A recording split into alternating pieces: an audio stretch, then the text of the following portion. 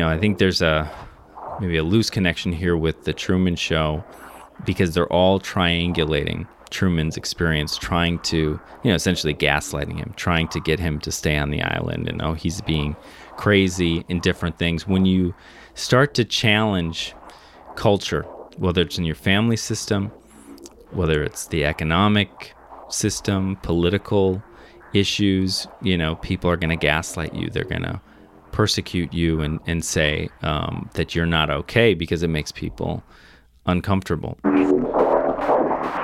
Consciousness, the notion of the self, personality structure, transactional analysis, symbiosis, Zen Buddhism, teacher-student relationships, training yourself in how to think. To subvert is to undermine the existing system of inscribed power and authority. What's happening in the digital space? the virtual world. Much of us live in a hyper-stimulated present where language itself has become the info currency in the sequence of corporate capitalism. The injunction of the virtual world is don't think. The gatekeepers of our speech and written word are global tech monopolies. We cannot transcend or go beyond our lack through craving. What are we going to do? How are we going to live our life? The Subversive Therapist is about what the virtual world is doing to us and what we can do about it. Hi, and welcome to the podcast. I'm Andrew Archer. Thanks for listening.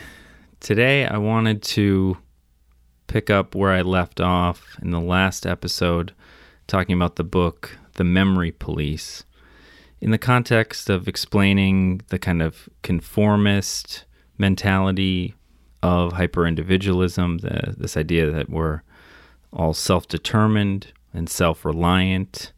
In the book, The Memory Police, in the end, the individuals of the island where these periodic disappearances are happening, they just kind of throw up their hands and adapt to these problems, not unlike how we know about the climate emergency or racism and white supremacy and what guns do to people in the United States.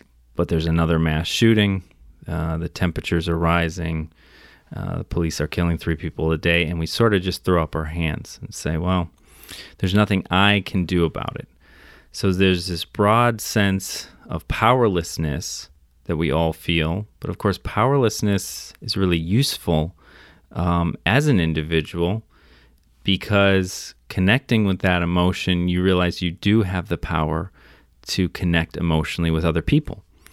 And in the book, The Memory Police, they don't solve this problem of the disappearances or the enforcement of those disappearances by the memory police, because they're all these single, separate individuals, and they can't come together, I think, by way of this indoctrination into thinking you're self-determined and you do everything on your own.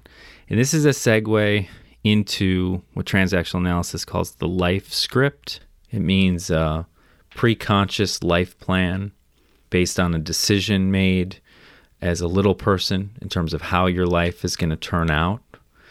And the script is followed because it answers 3 questions. Who am I? What am I supposed to do with my life? And who are these other people? Provides ready-made answers to those things. There's elements of the script that are, of course, taken from the culture you were raised in. And this hyper-individualistic culture in the United States is, the kind of conditioning that it's kind of the water that we're swimming in. Just like a fish in water doesn't comment on the fact that they're in water, we're not even aware of what we're completely embedded in this individualistic frame of reference. So even though it appears we're operating autonomously or we're self-determined, we're following this external programming in the form of directives and injunctions from our caregivers. Those voices in our head that seem like our own thoughts are actually conditioned or trained into us. And this is driven by the adaptations we developed as kids. So it's that psychological part or that psycho part of the child ego state is the script-based behavior. And the script is really about understanding human destiny, what we're likely to do in the future. And I think the virtual world is reinforcing each of our own scripts, because it allows us to operate from that adapted state of mind, that archaic child ego state, that part that is all of our psychological trauma, is we're forever wanting and identifying with this part of us that wants, and that's perpetuating psychological games which promote the life script. So as a way to talk about the life script, I want to use the example of Truman Burbank, played by Jim Carrey in the movie The Truman Show. He's adopted by a TV corporation, and it appears that he's making his own decisions and leading a life of his own, but actually everything is fabricated and constructed for him. It's fictitious. Everyone is an actor around him. And so to flip the script, as they say in transactional analysis, is to be a real person and not just be going by the commands of your cultural conditioning. Eric Berne talked about disobeying the parent ego state specifically in order to actually start thinking independently. Many of these scripts have a don't think injunction, and think of Jim Carrey in the movie The Truman Show.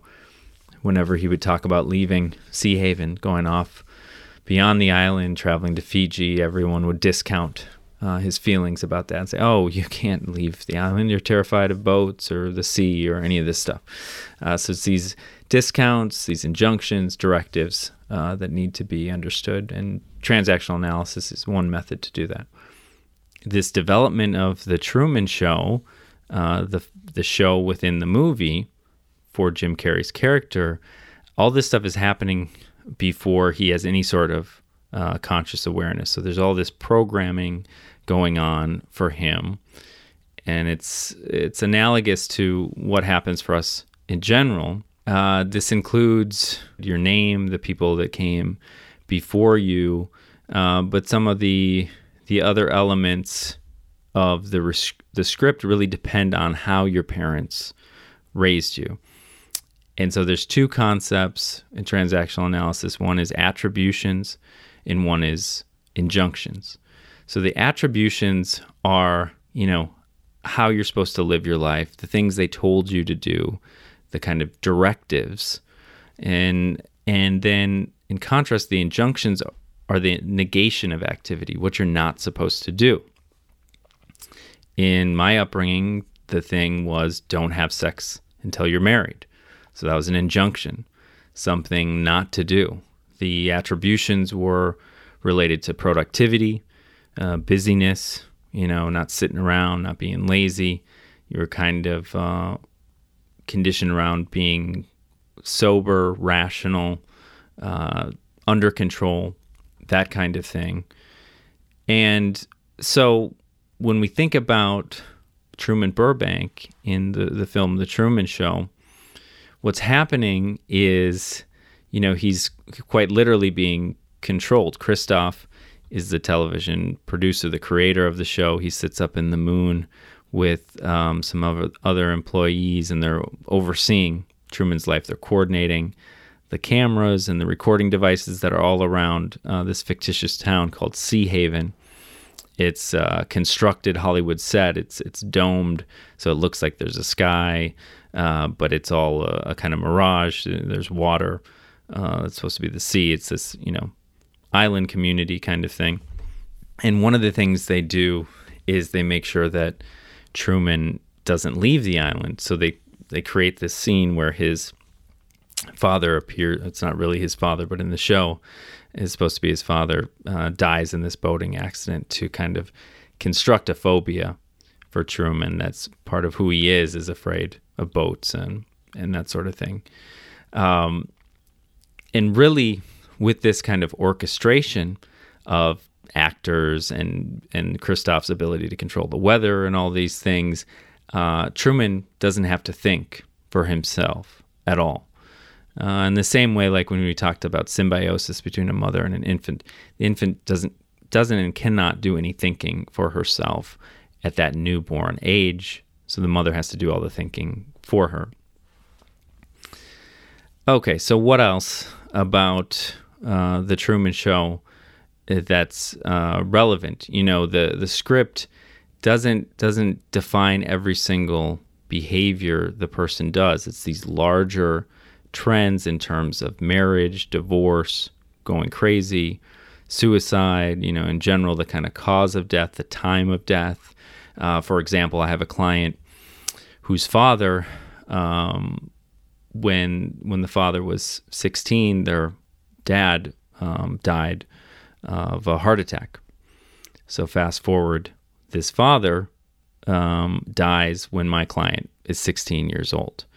The type of death is different, but the time of death is the same. And when we've been working together, this client and myself, we've talked about kind of the script is just sort of a waiting one, waiting for death, waiting for a mental health crisis, waiting to become suicidal, waiting to get a partner or to start a family.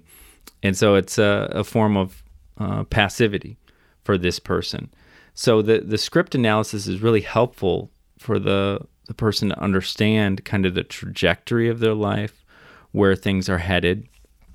And in the show for Truman, he wants to go off script. He wants to find this woman that he kind of fell in love with on the set. And so he almost has a kind of existential crisis that looks like a psychotic break because he's acting out of the ordinary. And I would just refer to it as kind of child ego state energy and behavior.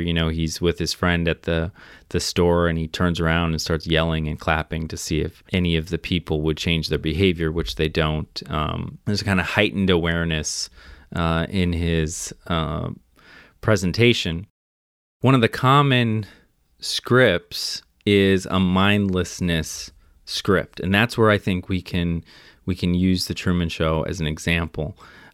Everything is orchestrated for him. It's all actors playing roles.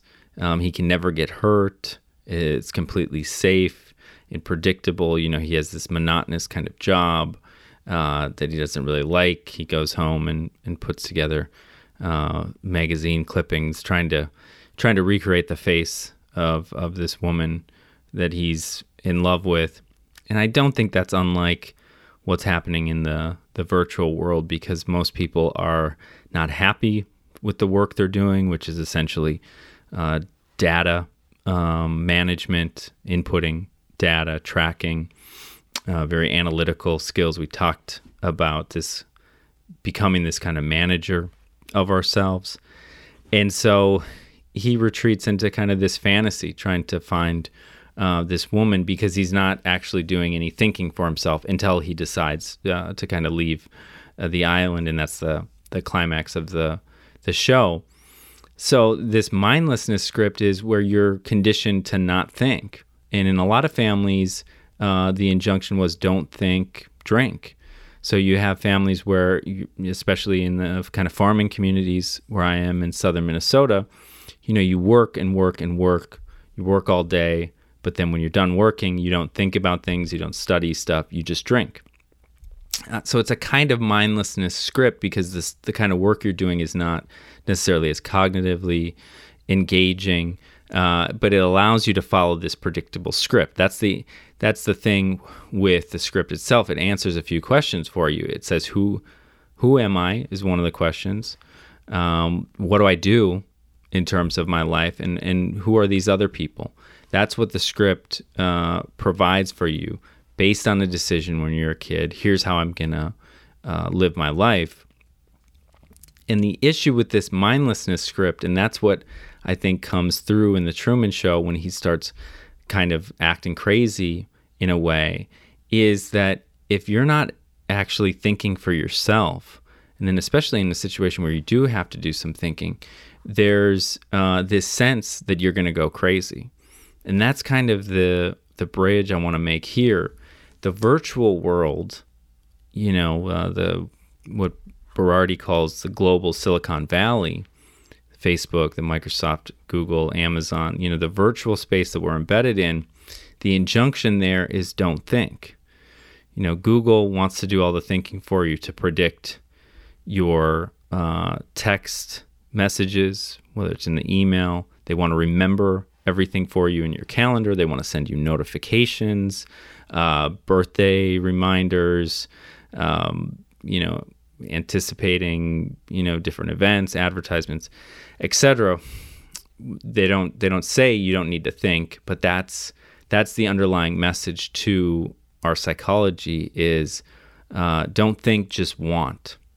Whatever you want is what you get. Let us do all of the thinking for you. And I just wonder if there isn't a connection between that and the fact that the mental health rates are skyrocketing. It's such an epidemic in the United States, specifically suicide, especially among very young people, children even committing suicide, I think has something to do with this competitive digital world that they're enmeshed in, paired with loneliness, economic issues, precarity of work, for sure.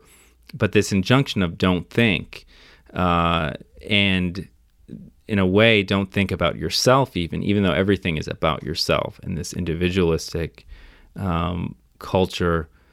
What it's saying is we'll tell you who you are based on what you've liked, what you've wanted in the past.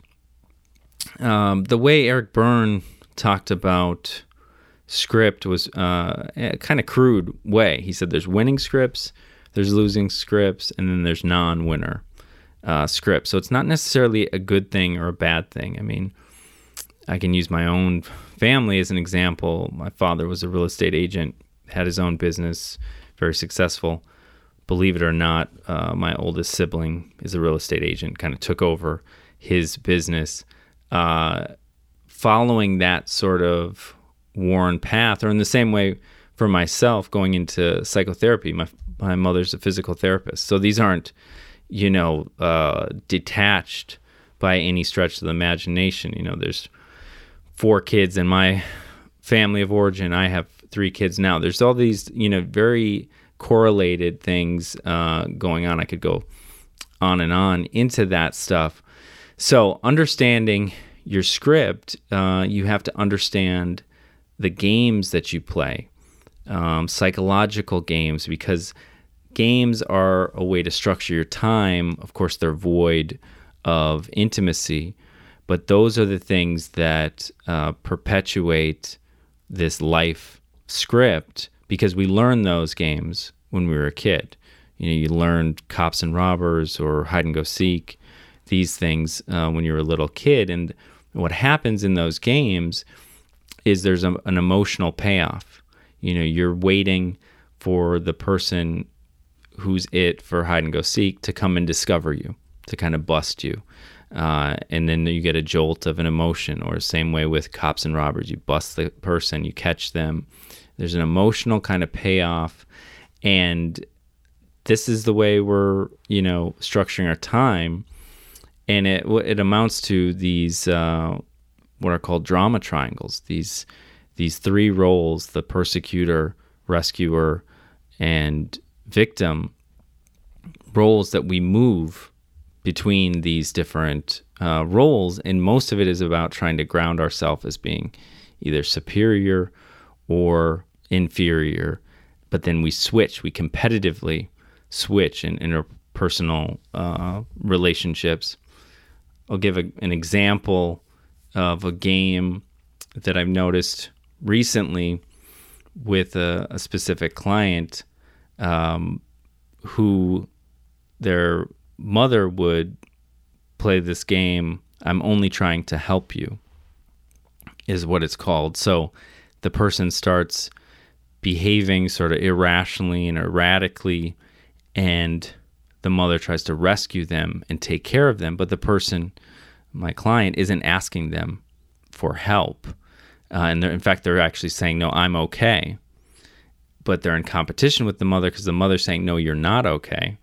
And then these things escalate. They get into arguments and, the extreme.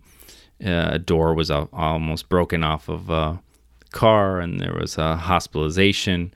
But this person gets themselves into situations where other people are trying to help them. And they're saying, no, I don't need help, even though they're doing things quite bizarre that imply that they're not okay and that they need help, which I can certainly relate to from my own background. So the catch is to understand the games you play with people as a means to understand the larger life script. I mean, in my background, in terms of psychology, I had a great grandfather who hung himself in 1925, discovered by my grandfather, who was in his 20s at the time. He also discovered his brother, who was using carbon monoxide in a car to kill himself, which he did. So he discovered his brother. My grandfather had these similar kind of highs and lows characteristic of manic depression. Lo and behold, his son, my dad, was diagnosed with manic depression in the 80s, and then I was as well, and some of my siblings, which I document in a memoir called Pleading Insanity. And how I can look at these now socially is that they were all what are called drama triangles or aspects of games. It's hard to understand the games out, in the historical context of it, but how it typically worked was usually my mom would say to us, "Oh, your dad is not okay," to some degree. He's depressed or he's getting manic or whatever. And we would, as kids, because we didn't know any different, we understood that was true. That was reality. So the way she was seeing things was that he was not okay. So then we adopt that frame of reference because as little kids, you're subordinated almost into this sort of victim role because the parents say, well, it's my way or the highway. I'm your parent. I know what's right and wrong for you. This authoritative conditioning in a way. And so then when we were in relationship with my dad, we already had this idea that he was not okay and that we operated in certain ways because of that. I think there's maybe a loose connection here with the Truman Show because they're all triangulating Truman's experience, trying to, essentially gaslighting him, trying to get him to stay on the island and, he's being crazy in different things. When you start to challenge culture, whether it's in your family system, whether it's the economic system, political issues, people are going to gaslight you. They're going to persecute you and say that you're not okay because it makes people uncomfortable. So what else do we want to talk about in terms of the life script? We have the injunctions, the attributions. It's a pre-conscious kind of decision as a young kid, basically how you're going to live out your life. So with my script, it became this, manic depressive script, and that the recurrence of episodes, and that this is a phenomenon innate to the biology. It's a genetic predisposition. This is what psychiatry, how it understands bipolar disorder. But my understanding is actually if you can give up the games associated with it, the drama, that these episodes, so-called episodes, don't happen.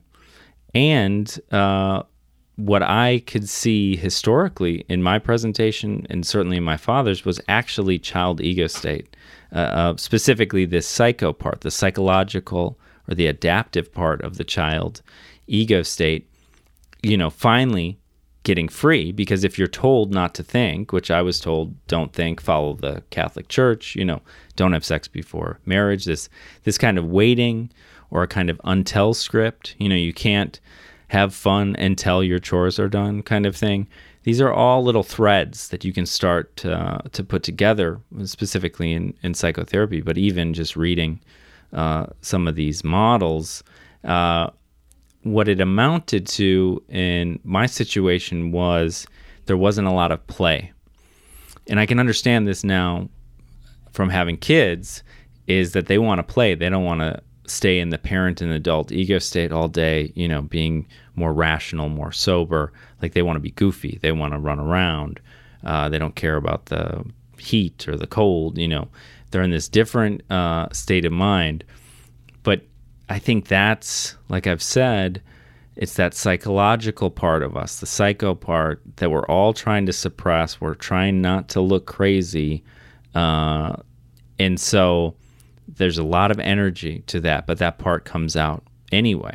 So you can't suppress it. You have to really get to know this, what amounts to a kind of little Donald Trump in our heads. And each of our conditioning is unique. That's what's so interesting about human nature. We're basically all the same, but we have these unique aspects of the personality structure that if you can get control of, and my emphasis is Zen Buddhist meditation practice, to look at yourself, to control this part that craves, that wants, the underpinnings of these, dramatic psychological episodes for me, and I think for most others, is at the heart of it is a kind of yearning for connection.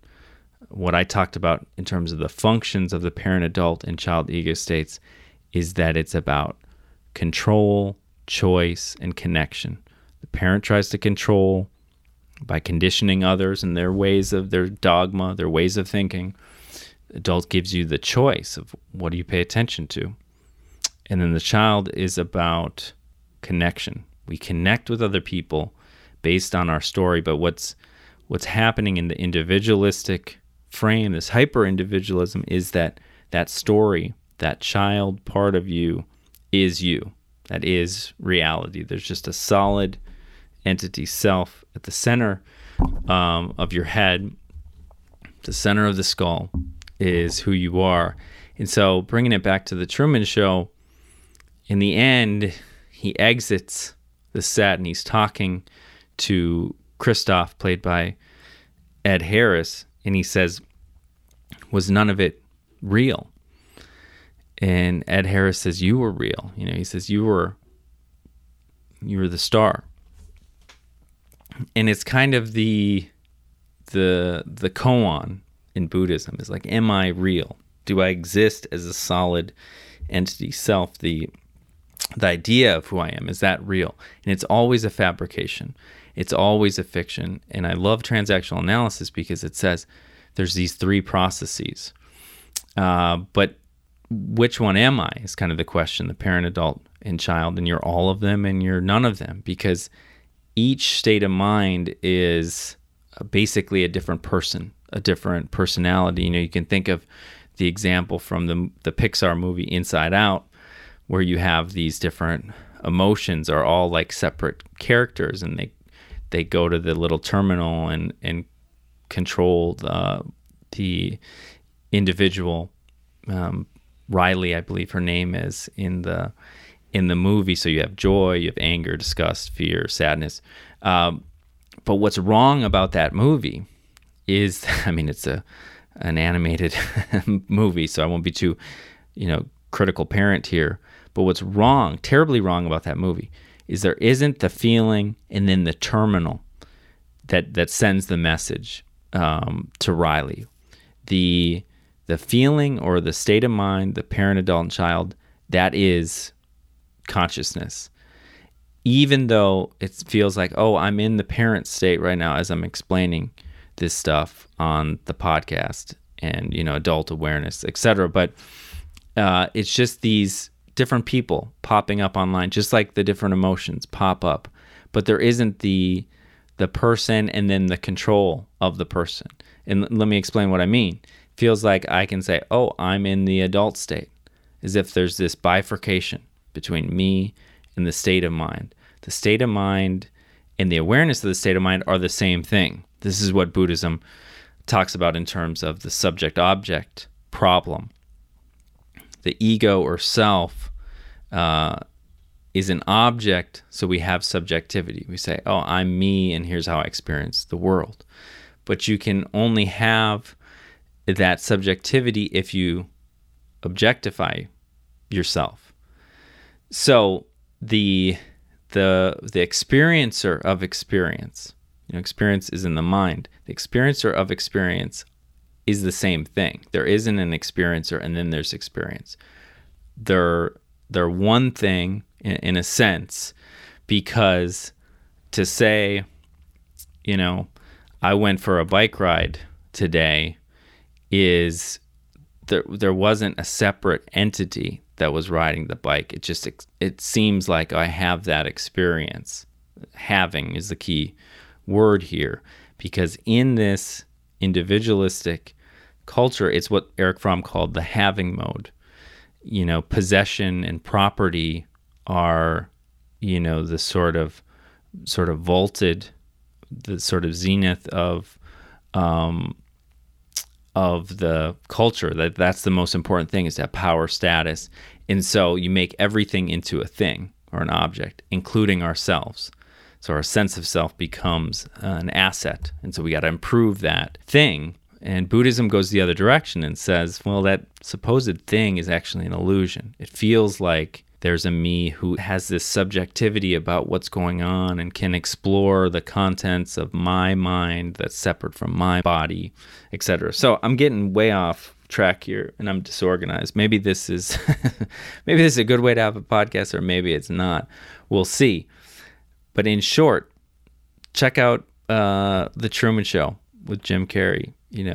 Rent it. It's very subversive. We could talk about it in a totally different way in terms of this sort of surveillance capitalism that we're living in the virtual space, where everything is tracked and monitored, and they're trying to predict what we're going to do next, what we want next, as a form of social control, so we can get what we want in terms of consumerism.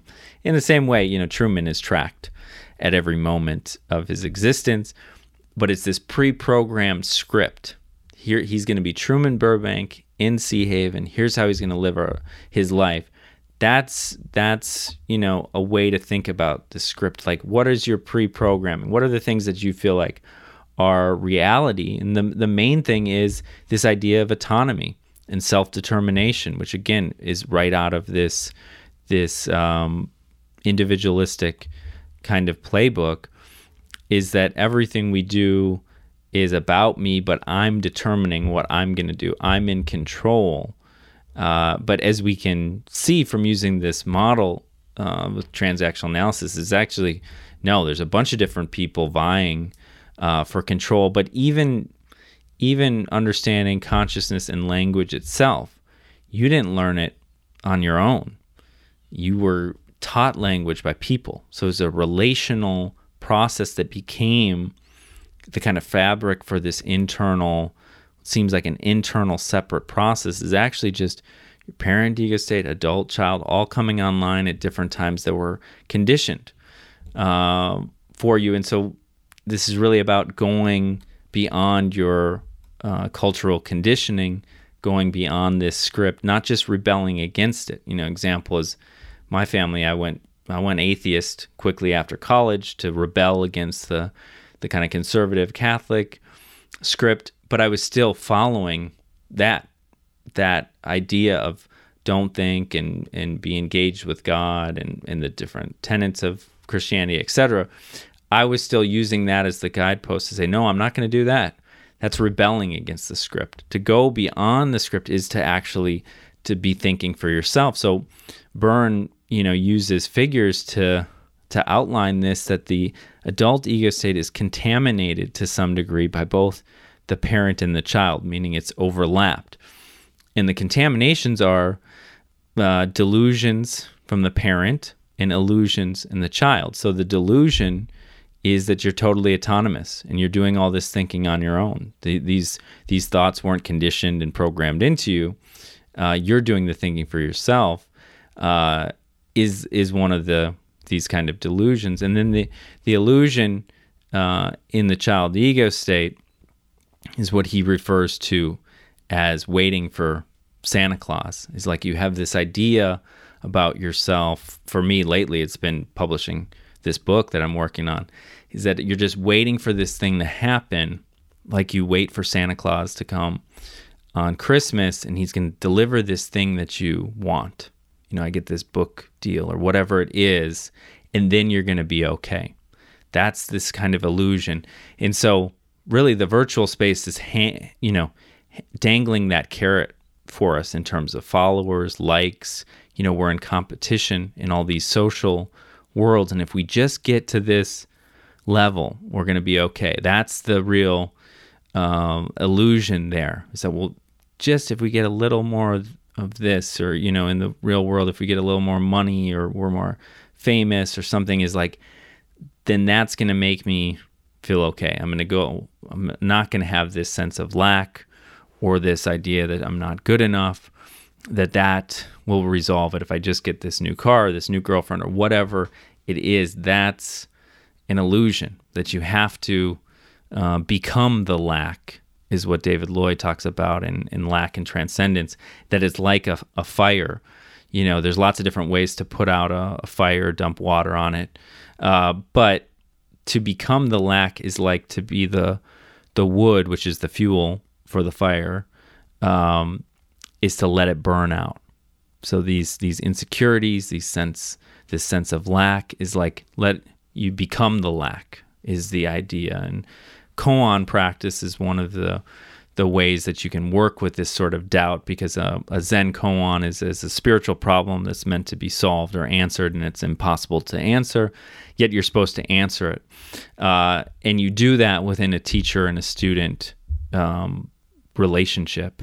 And that's what we'll get into as well, is this idea of teacher-student relationships. And we can use the transactional analysis framework to talk about that. We can use Zen philosophy to understand that as a means to kind of answer the question, what do we do about what we know about the virtual world, and how it's really an exploitative system that's engineered to keep us on the machines, to want to be on the machines. I mean, even if you're listening to this now, you're probably doing something else at the same time. And we're really, with that multitasking, we're contaminating the adult ego state, because we're not paying attention to our environment. We're not objectively processing things. What we're doing is something habitual that we know how to do, right? You can ride a bike, chew gum, and, listen to music at the same time. The parent is the one that's going to ride the bike because you, quote unquote, know how to ride a bike. But then the child is free to say, oh, I want to do this. Well, I'm watching, a movie. I'm going to check my email, or I'm going to do this or that. That is basically us going back and forth. The parent coming online, then the child, then the parent, then the child, back and forth, back and forth. It's not a surprise why most people have attention deficits. I almost chuckle when people come into my office saying they think they have ADHD, because no one has an attention span more than about 8 or 9 seconds these days. And why? Because we have this electric high definition stimulation that will resolve any boredom or any need, want, desire at any moment. But real concentrated attention is about destimulation and working with less and less. Emptying out is the idea. And that's where meditation practice delivers a very, potent, succinct way of getting back your attention, getting back your focus, so that you can work on your relationships. How do you meet what's going on in the world? So I think we'll leave it there, but our inspiration is, Truman exiting his constructed reality, his virtual reality that he's living in. He chooses, even though he's terrified, just like I was talking to a friend today who can't seem to delete the Facebook app, get off of Facebook. This fear of missing out. It's like, are you going to be a real person in the real world like Truman decides to do when he leaves? Or are you going to stay in the virtual place and get these fake little dopamine hits? You can pacify that child part of you. Is kind of the dilemma here. What's interesting, as just a side note to conclude here with the Truman Show, in the actual script for the original movie, what wasn't in the movie is that he steps out of that, that door in the horizon. It's a really interesting metaphor, to go beyond the horizon. A horizon seems like a thing. You look out, oh, that's the line, right? But as you approach the horizon, it disappears again. So he goes right into the horizon. It's a sort of horizonless moment for Truman where he's stepping into the unknown. And what does he say? In case I don't see you, good afternoon, good evening, and good night. He's reflecting that he made up a persona named Truman Burbank, and that it seems so real. Certainly for the people watching the show, right, is like a worldwide phenomenon. It's like he made this persona, just like we make these profiles, these avatars of ourselves that seem so real, but it's a fiction, it's a fabrication. And so do you want to hold on to that just because it feels good, or do you want to exit? So he exits that scene in the original script. He steps out and he's standing below a billboard that's for him, for his show, The Truman Show. And it says something to the effect of, happy birthday, Truman, complete or total human record. So you have a complete record of Truman Burbank, all the things he's done, is this Truman Show. We're creating, through our symbiotic relationship with the virtual world, a total human record of ourselves. Now, if the global Silicon Valley has that power, that control, the possibilities for what we choose, that's a dangerous kind of relationship. It's the relationship between a mother and an infant, where the mother knows everything about the baby knows nothing about the mother. We're in that predicament with the virtual world, and the more we feed it, is like just more microphones and cameras in Sea Haven for Truman. We're making it a more and more sophisticated persona, and it's certainly approaching reality, our online persona. When Trump was in office, they didn't say, Trump must have logged in to Twitter this morning and then he, belted out this stupid, racist, xenophobic tweet. What they say is the president said blah, blah, blah. And I try and watch very little news, but almost all news programs are just programs about what people are posting online. And so it's this perpetuation of a virtual space within other forms of virtual spaces. Television is a construction in a way. If anybody's ever been on the news or done an interview, it's totally constructed. They have the idea of what's going to be on the program before they even interview you. It doesn't matter. So we're living in this fantasy world, and I think it's scary to leave it, exit it, but I think more people feel trapped by Facebook than really want to be on there. And so this is what we got to do, is to exit like Truman does, and I'll sign off there. Thanks for listening. I'm Andrew Archer, the Subversive Therapist.